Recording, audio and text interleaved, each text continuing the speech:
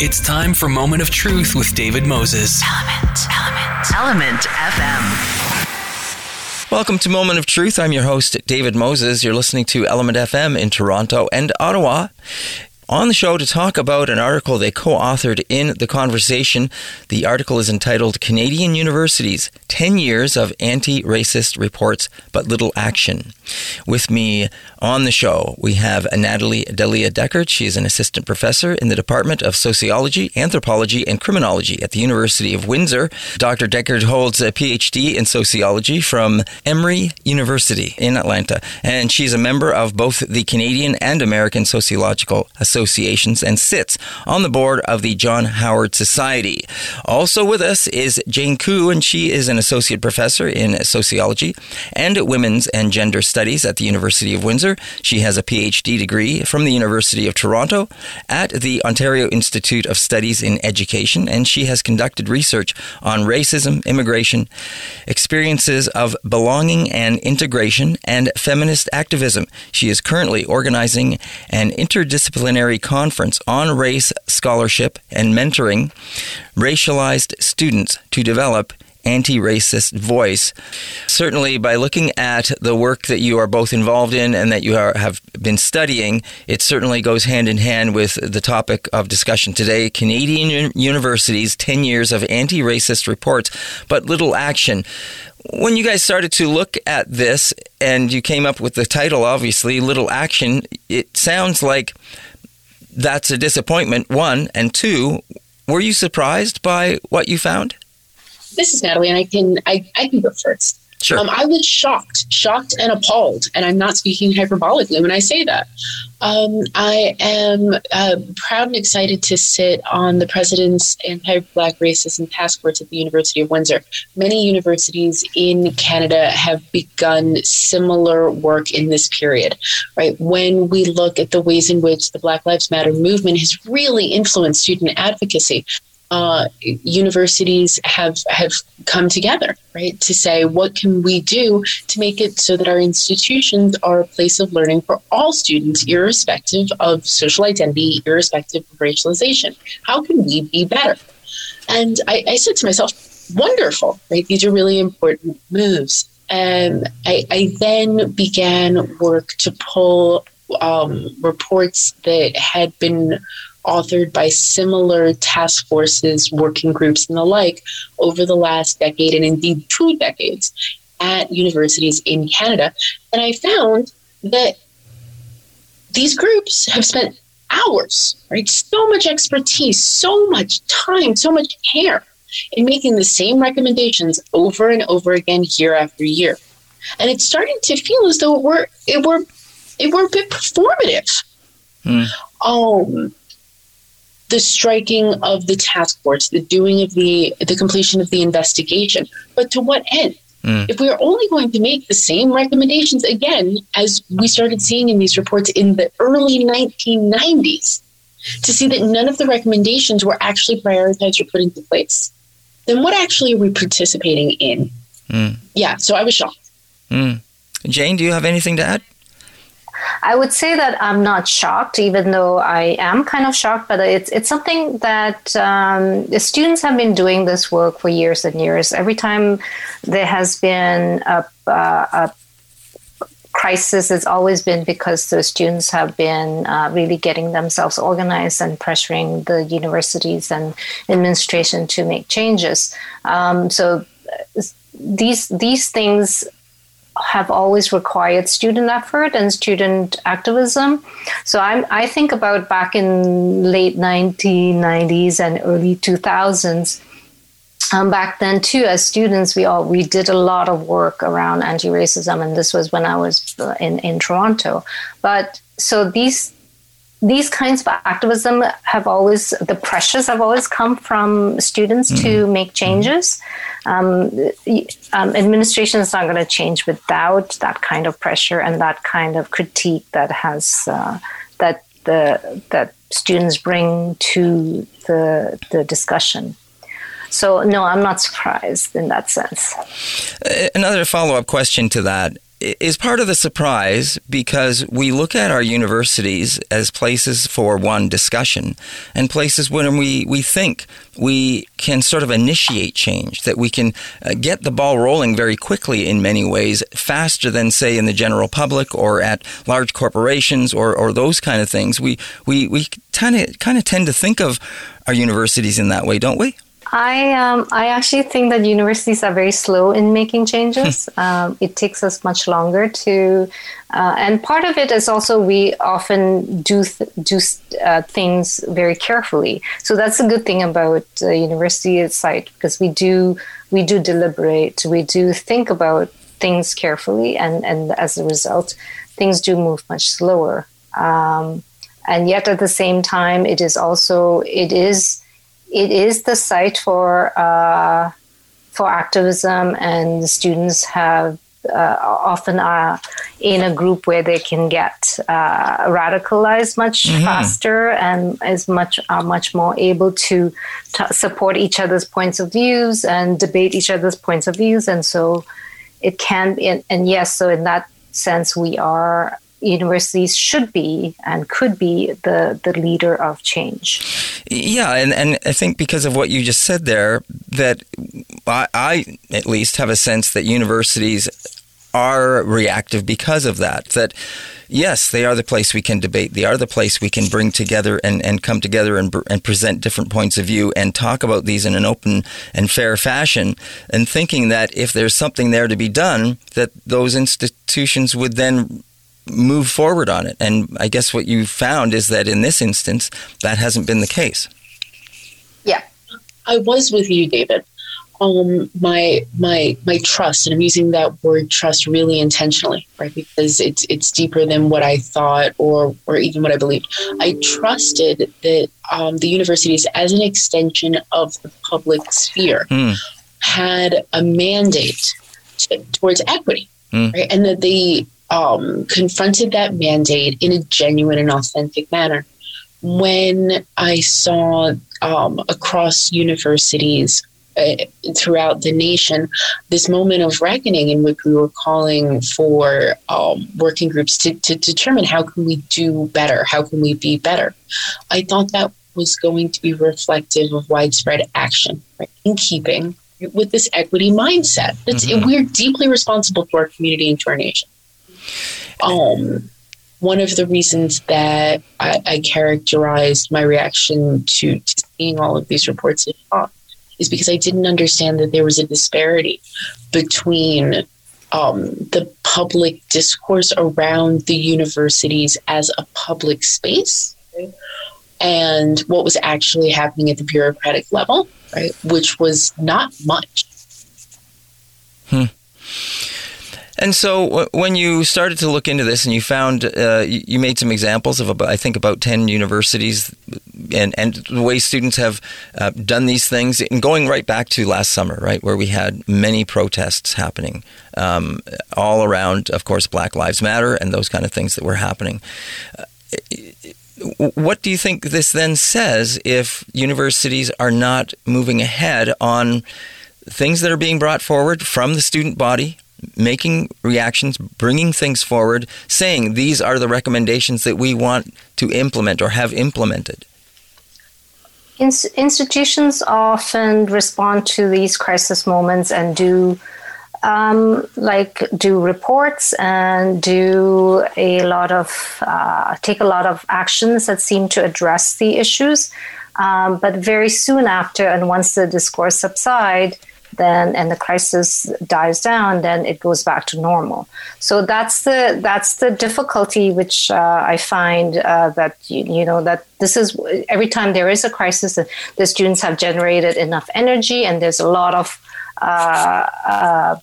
debate and recommendations and all of these things that go on, but unless we sustain that kind of level of energy, the institution tends to just wait till everything subsides and then not really carry forward. So a lot of these recommendations that are made, often they address it in a very superficial manner, and then nothing actually gets done accomplished in the long run. So we have to keep coming up with reports, and this is why we're getting very tired of, these things have been said 20 years ago, and nothing actually changes after the report. So what? Yeah, how is that any different than, many government policies or many other kind of ideas that are debated and then put on the back shelf and not done anything, not move forward? So then, how do we go about making sure that they are implemented? You say the students have gone forward, they've made these recommendations, they've put it in the hands of the universities, and yet still is nothing happening. Is there some step missing, or is there a body missing, or where does that responsibility need to lie then in order to get things implemented? David, I want to underline the importance of the analogy that you just made. Okay. The idea that universities exist in a separate world and they're not accountable to the same insidious inaction that happens in other public services and public goods is simply not true. Having conversations around I was going to say incapacity, but unwillingness of universities to enact actual common sense policies that their own working groups have said were key, to conversations I'm having with police departments, right? In which literally power holders within police departments are saying, well, we just can't imagine how the police look more equitable in racialized communities throughout Canada. And when your response is, we have 20 years of reports demonstrating what needs to happen, right, and you've done none of the things. Right. And that's why you're in this position now. Right. The willful ignorance around that, those aren't different conversations, right? And I think that when we ask how we can move universities forward so that they reflect the priorities of their communities and constituents for real equity, right, and actual opportunity across class and race lines, we should be asking the same thing of all of our public agencies. And they have similar stakes. And I think that the system of prioritization is what's key here. Universities, at the end of the day, don't believe that their communities prioritize racial equity. And given the lack of accountability, I find it difficult to disagree. What are we doing as a community to hold our institutions accountable and make them prioritize these questions so that we retain some type of collective morality? I think these are questions that we need to be asking ourselves. Yeah, and also to add to point out what Natalie raised earlier around discourse, right? So we haven't really changed our point of view. Our perspectives are still largely from the point of view of a white supremacist perspective. So that leaves very little room to actually make changes because we are still talking about accommodating people rather than a genuine equity that allows for the fact that there should be in the university, there should be a large number of voices who are Black, who are from other minorities, and that those kinds of discursive changes at the discourse level and at the representation level, where there are people who are in the universities who can make decisions, are made up of a variety of perspective and people from all walks of life that would allow us for longer change that can be more permanent, rather than just dealing with one step or two steps that only deal with the passion of the moment and then stops after everybody's tired and no longer can keep applying the pressure to make changes. You're listening to Element FM in Toronto and Ottawa. That's 106.5 in Toronto, 95.7 in Ottawa, anywhere across the country. If you download the Radio Player Canada app, type in one of those two coordinates as well as ELMNT-FM, and then listen on your device of choice 24 hours a day, 7 days a week. We'd also like to welcome those people listening on other radio stations that are now carrying Moment of Truth. And you might also be listening on our SoundCloud and or one of your favorite podcast platforms, and we welcome all of our listeners. It's a pleasure to have on the show with me today Natalie Dalia-Deckard. She is an assistant professor in the Department of Sociology, Anthropology, and Criminology at the University of Windsor, along with Jane Koo, who is an associate professor in Sociology and Women's and Gender Studies, also at the University of Windsor. And we are talking to them about an article they co-authored in The Conversation entitled Canadian Universities, 10 Years of Anti-Racist Reports, But Little Action. I'd like to go back to something that Natalie said. I guess you talked about priorities and that, you know, we need to put more pressure, but you've got these years of documents that universities have been sitting on, and as your article points out, it's a lot of the same information that has come up right across the board at all these universities that have looked into this or have been gathering information on what to do with anti-racism. So why do you think that we still need to apply pressure, or what is it that is this lack of will that is driving the universities to not take action? And I'll follow up to that, I guess, maybe Jane, you can take this one, is are we seeing a change now, especially since last summer and what has happened with Black Lives Matter in the last year? Well, we're seeing a change in the sense that we did get all these promises to do certain things in our university and elsewhere. So there is a lot, and there has been hiring happening around addressing some of the anti-Black racism that has been happening.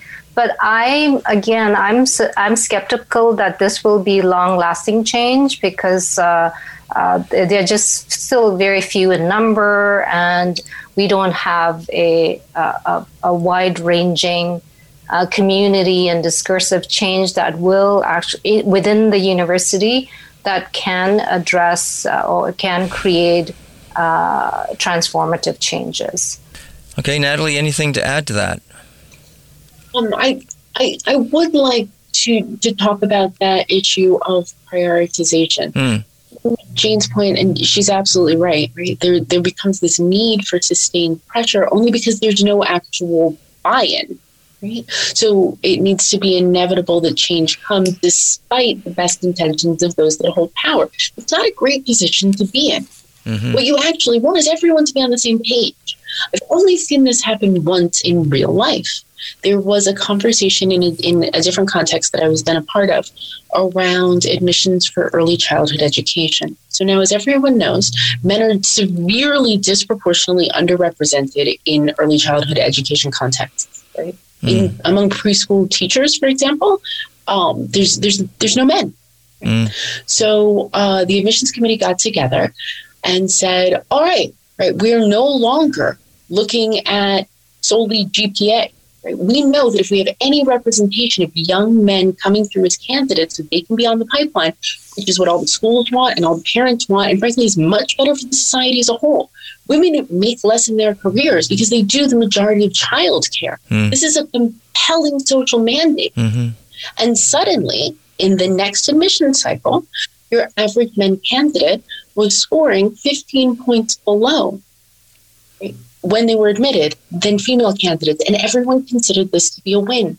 It doesn't matter what you got in 11th grade English. What matters is that the institution reflects the society and community it is supposed to serve. I would consider that, and this happened 10 years ago, right? And it was very much considered, right? And is still considered a giant win for equity. I wonder about the priority sets we cling to that make it so there is a continued underrepresentation, racialized candidates broadly and Black candidates specifically, such that there's always this attempt to keep pressure applied so that we have to be in this ongoing war when it doesn't have to be like that. Right? Where is the demand that we actually be inclusive, really, through our priorities? Can I add one more point about accountability? And I think the way institutions work, like universities is a huge institution, but the will has to come from the top. And in any institution and bureaucracy, it's very easy to split the accountability, and nobody actually feels individually responsible for making the change because it's always there. Somebody else can take care of that part of it. And so this larger will to make sure that things actually move along, it's very hard to implement because it's very easy to pass the buck. So it has to, in some sense, it has to come from the top. There has to be a push coming from the president's level to ensure that all levels of the bureaucracy and everyone feels accountable for this for making changes. The article points out, of course, that a lot of the burden falls on the students. They're the ones that are bringing these forward. They're the ones that are either protesting or doing the marches and raising these things on campus and talking about it and wanting changes, going to the administration to say this is what we want, making lists and bringing this stuff forward. And then there's the administration that you say must act, and of course that makes sense.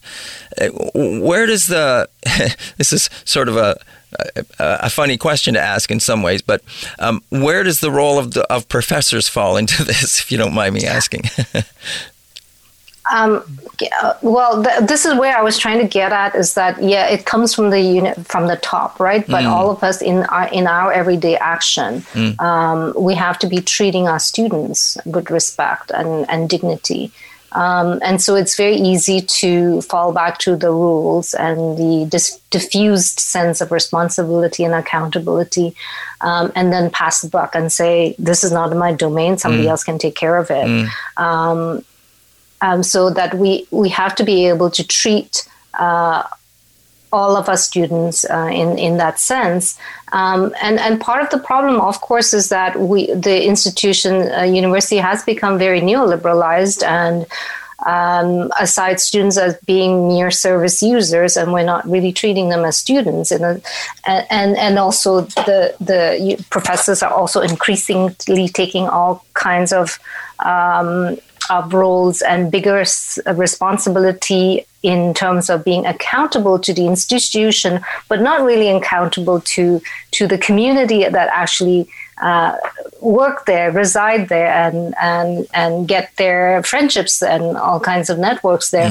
So this has also made it much harder in terms of actually dealing with or taking the time to deal with students and other people on campus who have real, genuine needs around, or not, are being treated as racially inferior, which of course we don't have the term for it when we're dealing with it in an everyday situation, when a lot of the students are, like, it's all coded, but we know a Black student is going to be assumed to be more difficult, and because of the general discourse around criminalization. So all of that, taking the time to actually stop yourself from thinking, from just automatically treating people in that manner, that is very difficult when there is a general discouragement from treating people, giving more time to our students and our colleagues. I was in a mix to the point that Jane and you, David, right, were making. The idea that faculty of color specifically bear a number of unique burdens. And I'm using the word burden intentionally, right? Because we like to talk about care work as though it's free work that everyone loves to do. But while other scholars are writing their new book, right, and being promoted, we're doing care work disproportionately, right? To mentor, to protect, right? To help to salvage the racial debacle, right, that the modern day Canadian university has become. Right? This is expected of me as a woman of color who is a member of the faculty at my institution and at all institutions in Canada. Right? When you say, what are faculty doing? I want to answer that really specifically. We are the ones that write all these reports that everyone ignores. They don't write themselves. We're the ones that do these radio interviews, right? So that the community can hear what's going on in the institutions where they are going to school, where they're attending their children to school, where they're attending their grandchildren to school, so that they can demand accountability. And then when the mean listener forgets about hearing this in 10 minutes, right? They will ask in 15, well, what is the faculty doing? This is what we're doing. We have a really good faculty, student, staff, and association at the University of Windsor called Researchers, Academics, Advocates of Color for Equity and Solidarity. The reason that is so long is because the acronym is RACES. RACES does all of the work of keeping people accountable and then ultimately being forgotten in a really invisibilized sort of way that allows people to say, well, what are we doing? I was in a mixed meeting the other day between community members of the university and members of various government agencies. And one young Black man was talking about all of the work that he does in his community activism to help other younger people that look like him to survive and indeed thrive in a particular in their particular context. And I couldn't help but note to myself, tremendous amounts of talent, tremendous amounts of drive. And if that young Black man were a young white man, right, he could do all sorts of things with his time that didn't include trying to help the people in his building not be brutalized by police. Absolutely. Right. What do faculty do? What do faculty of color do? This. Right, all day long. And I understood that, and that's why I said it was kind of, a funny question to ask, because here we are doing something right now, and I get that. I guess where my mind was going with that question was responsibility, and I know it's a difficult sort of... And I didn't mean sort of publicly either. I meant within the institution, is the responsibility of the professors to go and push the administration as well. But is that much like the students who are taking chances by doing these things? Is that also leaving the professors that are doing these things also vulnerable to potential backlashes? Yes. That is an excellent abbreviation of the ways in which we hold the tension of the university saying that they want to create an anti-racist space while actively fighting against any measure that makes the institution an anti-racist space. Right? We hold all of that tension daily. If you're tenured, you should be able to apply pressure. I mean, you have a lot more. You're in a much safer situation than students and early faculty colleagues, right? So so there is a lot. I think there is a lot more that faculty members can do as well in terms of taking up what the students are asking for.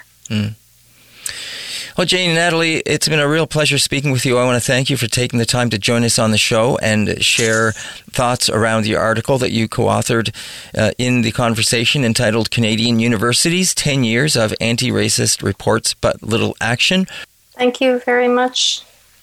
David, thanks so much. We appreciate, absolutely. We appreciate the invitation. They are the voices of Natalie Dalia Deckard. She is an assistant professor at the Department of Sociology, Anthropology, and Criminology at the University of Windsor, as well as Jane Koo, an associate professor in Sociology and Women's and Gender Studies at the University of Windsor. That's this part of the show. Please don't go away. We'll be right back with more right here on Moment of Truth. Now back to Moment of Truth with David Moses. Element FM.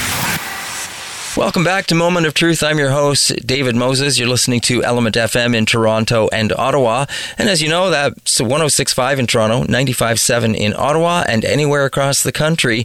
If you download the Radio Player Canada app, type in one of those two coordinates as well as ELMNTFM and listen on your device of choice 24 hours a day, 7 days a week. And we'd also like to welcome those listeners that are listening on other radio stations that now carry Moment of Truth. It's a pleasure to have you join us, as well as anyone listening on your favorite podcast platform.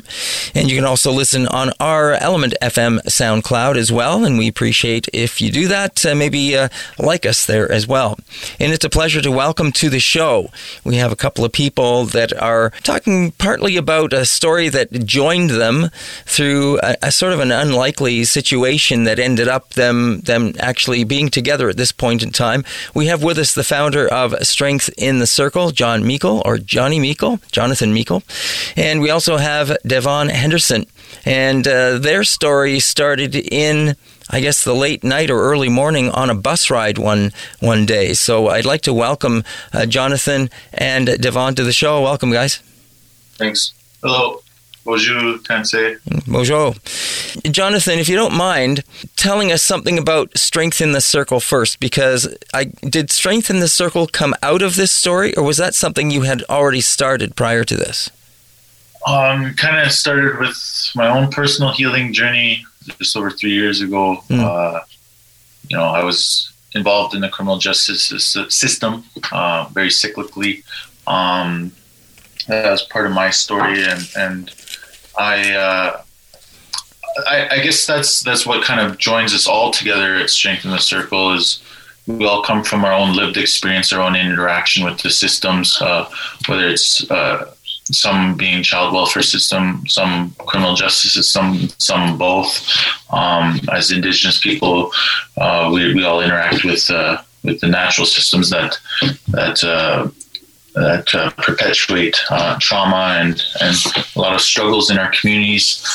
So that kind of pain and suffering is what brings us all together, but it's our shared belief of our collective healing that really solidifies the unity of our movement. Now, Strength in the Circle is based in Winnipeg, and a little bit more about that. It's a movement of the both men and women that are creating change and providing powerful messages of resilience, as you point out, and hope to an otherwise overlooked population who have been negatively impacted by systems which were put in place to keep individuals in a state of distress. So I would like to, again, welcome you both to the show to share a little bit about this. Do you prefer Jonathan or Johnny? It's Jonathan if I'm in trouble or job seeking, so it's just Johnny's fine. All right.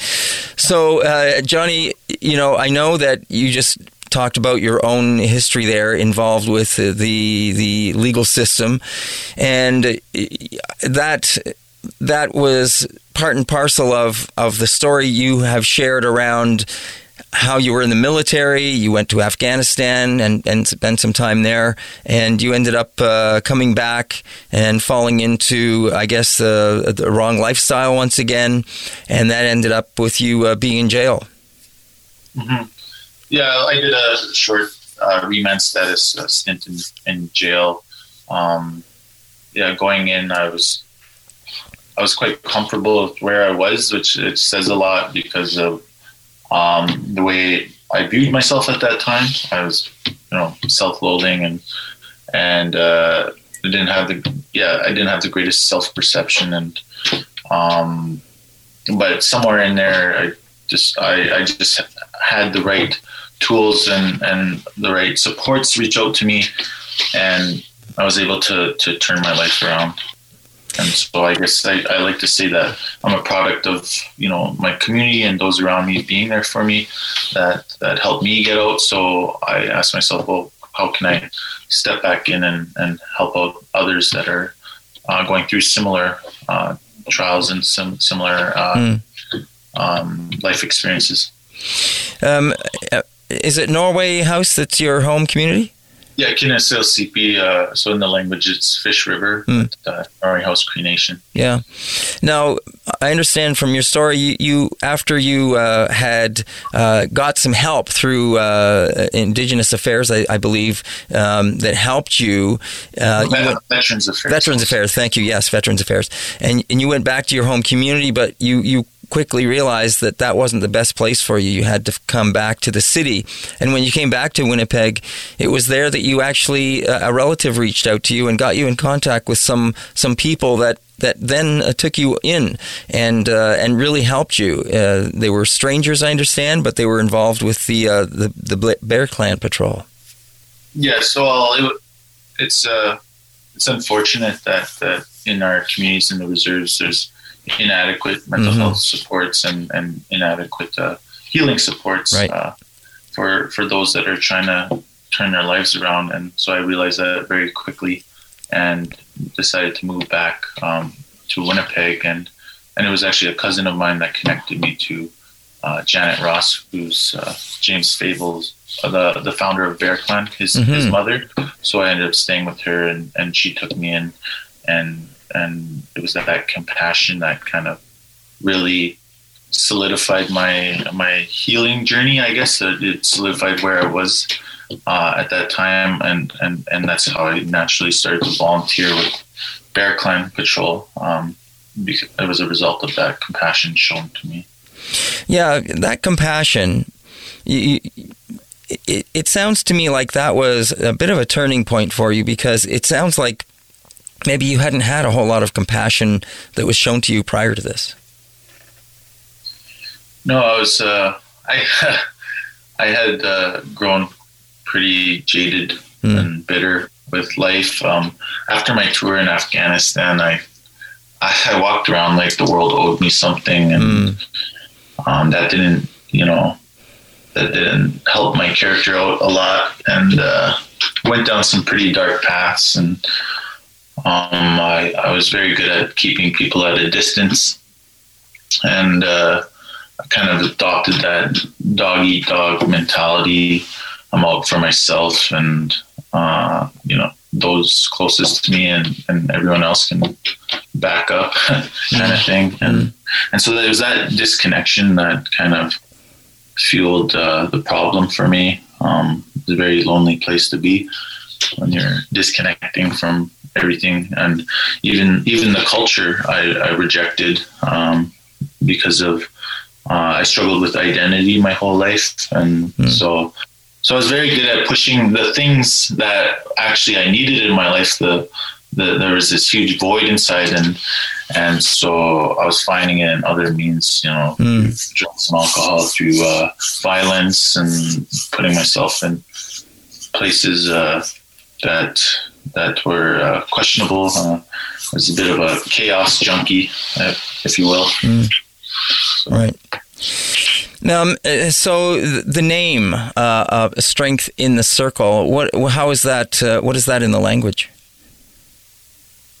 Well, Strength in the Circle is about connection. Okay. It's about unity. It's about coming together. It's about that circular thinking. In our philosophy, we want to flatten the linear hierarchy, the idea of others, or the idea of superiority over others, over the land, over the animals, over each other, and flatten that out and realize that we're all equal, and that we all have roles to contribute to something greater. And so we find it by coming together and actually having our circles and sharing with one another our strengths, our hopes, our gifts. Right. So that goes back to that line I wrote down from a video I was watching that you said about lifting our people with us, not having that hierarchy. Right? Yes. Yes.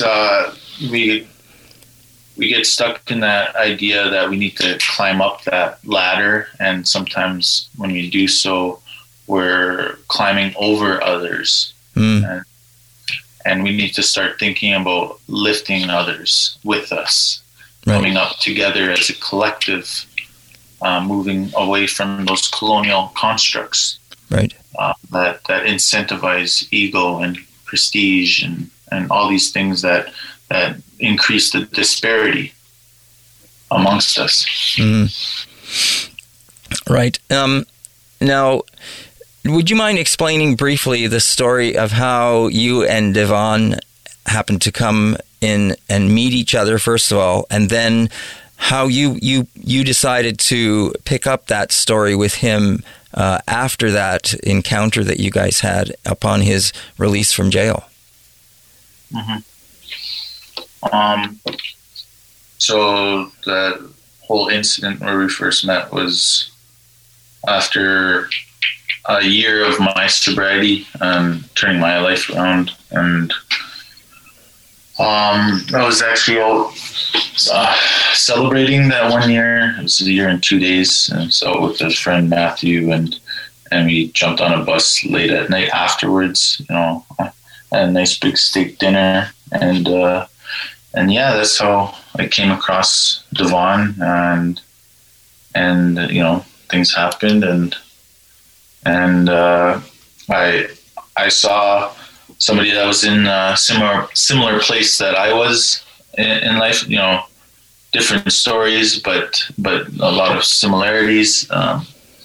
Being Indigenous, knowing that we got a lot of brothers and sisters out there that are struggling, that have been through so much shit in their lives. I took that into account, and I thought about our responsibility to help each other and stop condemning each other, and with all the media that was coming forward from that, trying to focus on the hero story, I saw that as problematic, because with the hero story, it's again just lifting the one person up and all eyes on the hero, if you will. But then with the hero story, there's always a bad guy, and then nobody ever gives attention to who that person is and what their story is. And these are important things that we need to start looking at, especially in our communities where we're overrepresented in these issues.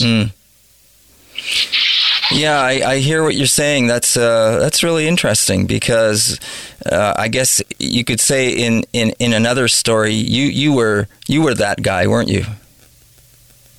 Yeah. You weren't the hero. You were the other guy in previous stories.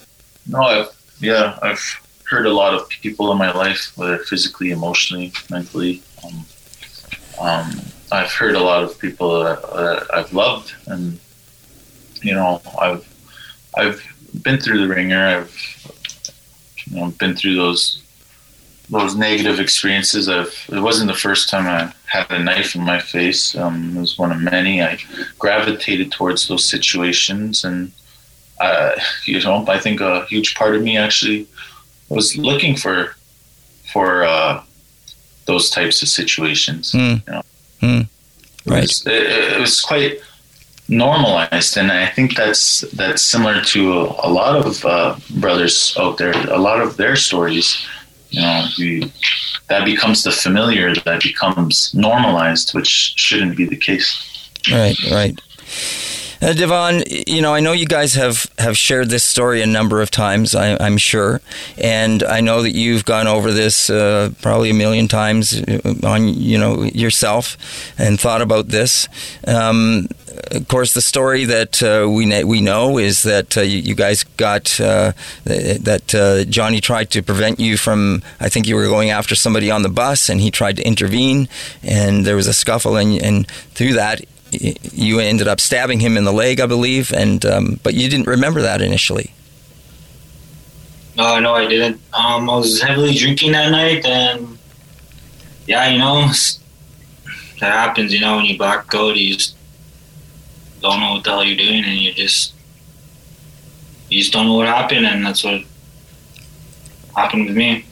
And you ended up. How long were you in jail for this? 24 months. And while you were in there, had Johnny reached out to you prior to the fact that you wanted to meet you when you got out? Yeah, he actually came to my one of my sentencing dates, and he read a victim impact statement, and it was like completely different from how victim impact statements usually are. He said like how he wanted to like help me, and not seeing me just get thrown away in jail. You know what I mean? Because he actually started to come visit me in jail there too. Okay, so how did that make you feel? What kind of thoughts went through your head when he approached and you heard this victim statement, and then you heard that he wanted to come and visit and help you not be forgotten in jail? At first I was just, to be honest, man, I just like kind of shocked, but I was shocked, and at the same time, it's like being in jail. It's a different like environment, so I was kind of like, I don't know, I was kind of like iffy about like if it was even real, if it was he being truthful, or I was iffy about letting him help me because of what the other guys would think that I was in jail with, Yeah. But over time, he came to visit you. He started to, meet up with you. How did that relationship develop over that time?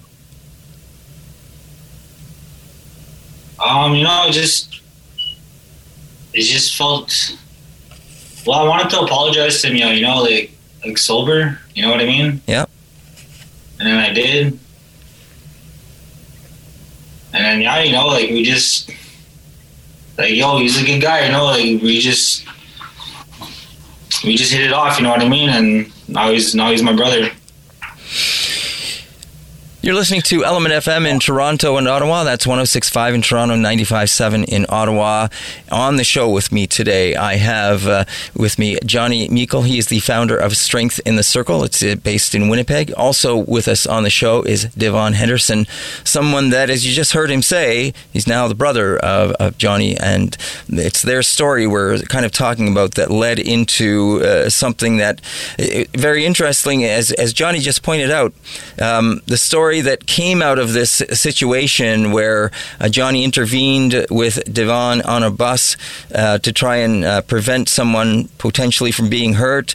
He ended up getting stabbed. Devon ended up going to jail. But Johnny didn't leave it there. He stepped in and he wanted to help Devon over that time when he was in jail. That's what we're kind of talking about now. He did eventually actually go to meet Devon when he was released from jail and sort of start to embrace him and trying to, show him new and different ways of approaching the challenges that he faced in his life because of his own upbringing, because of his own background. And, Devon, I know that you spent a lot of time in the child services in your very early life. I understand you were taken at 3 months. Yeah, I was taken away from my parents because my father, he was an alcoholic, and my mother was a drug addict. And so I was put into CFS when I was 3 months old, and I just pretty much I grew up through that, Yeah. Now, when you heard Johnny talking earlier about his life and about the things that he went through, you heard him say that, at one point in his life, it was just all about me, just look after myself, hell with everybody else kind of thing. How much could you relate to that?